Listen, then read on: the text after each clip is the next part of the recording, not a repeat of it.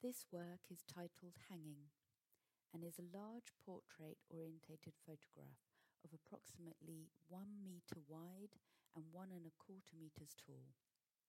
The photograph is set outside in a narrow street in Marrakesh, in which 6 women dressed in loose animal-printed robes called djellabas with matching headscarves and black or blue veils. They all lean against 2 crumbling yellow and orange-coloured plastered walls. There is loose paving and large patches of dusty brown sandy soil on the ground. In the foreground are 2 women leaning against a wall on the right-hand side. In the background there are 4 women leaning against a wall on the right. The woman on the far right of the image is wearing a loose giraffe print djellaba and a black face veil. She has her hands on her hips and her head is turned facing beyond the right-hand side of the frame.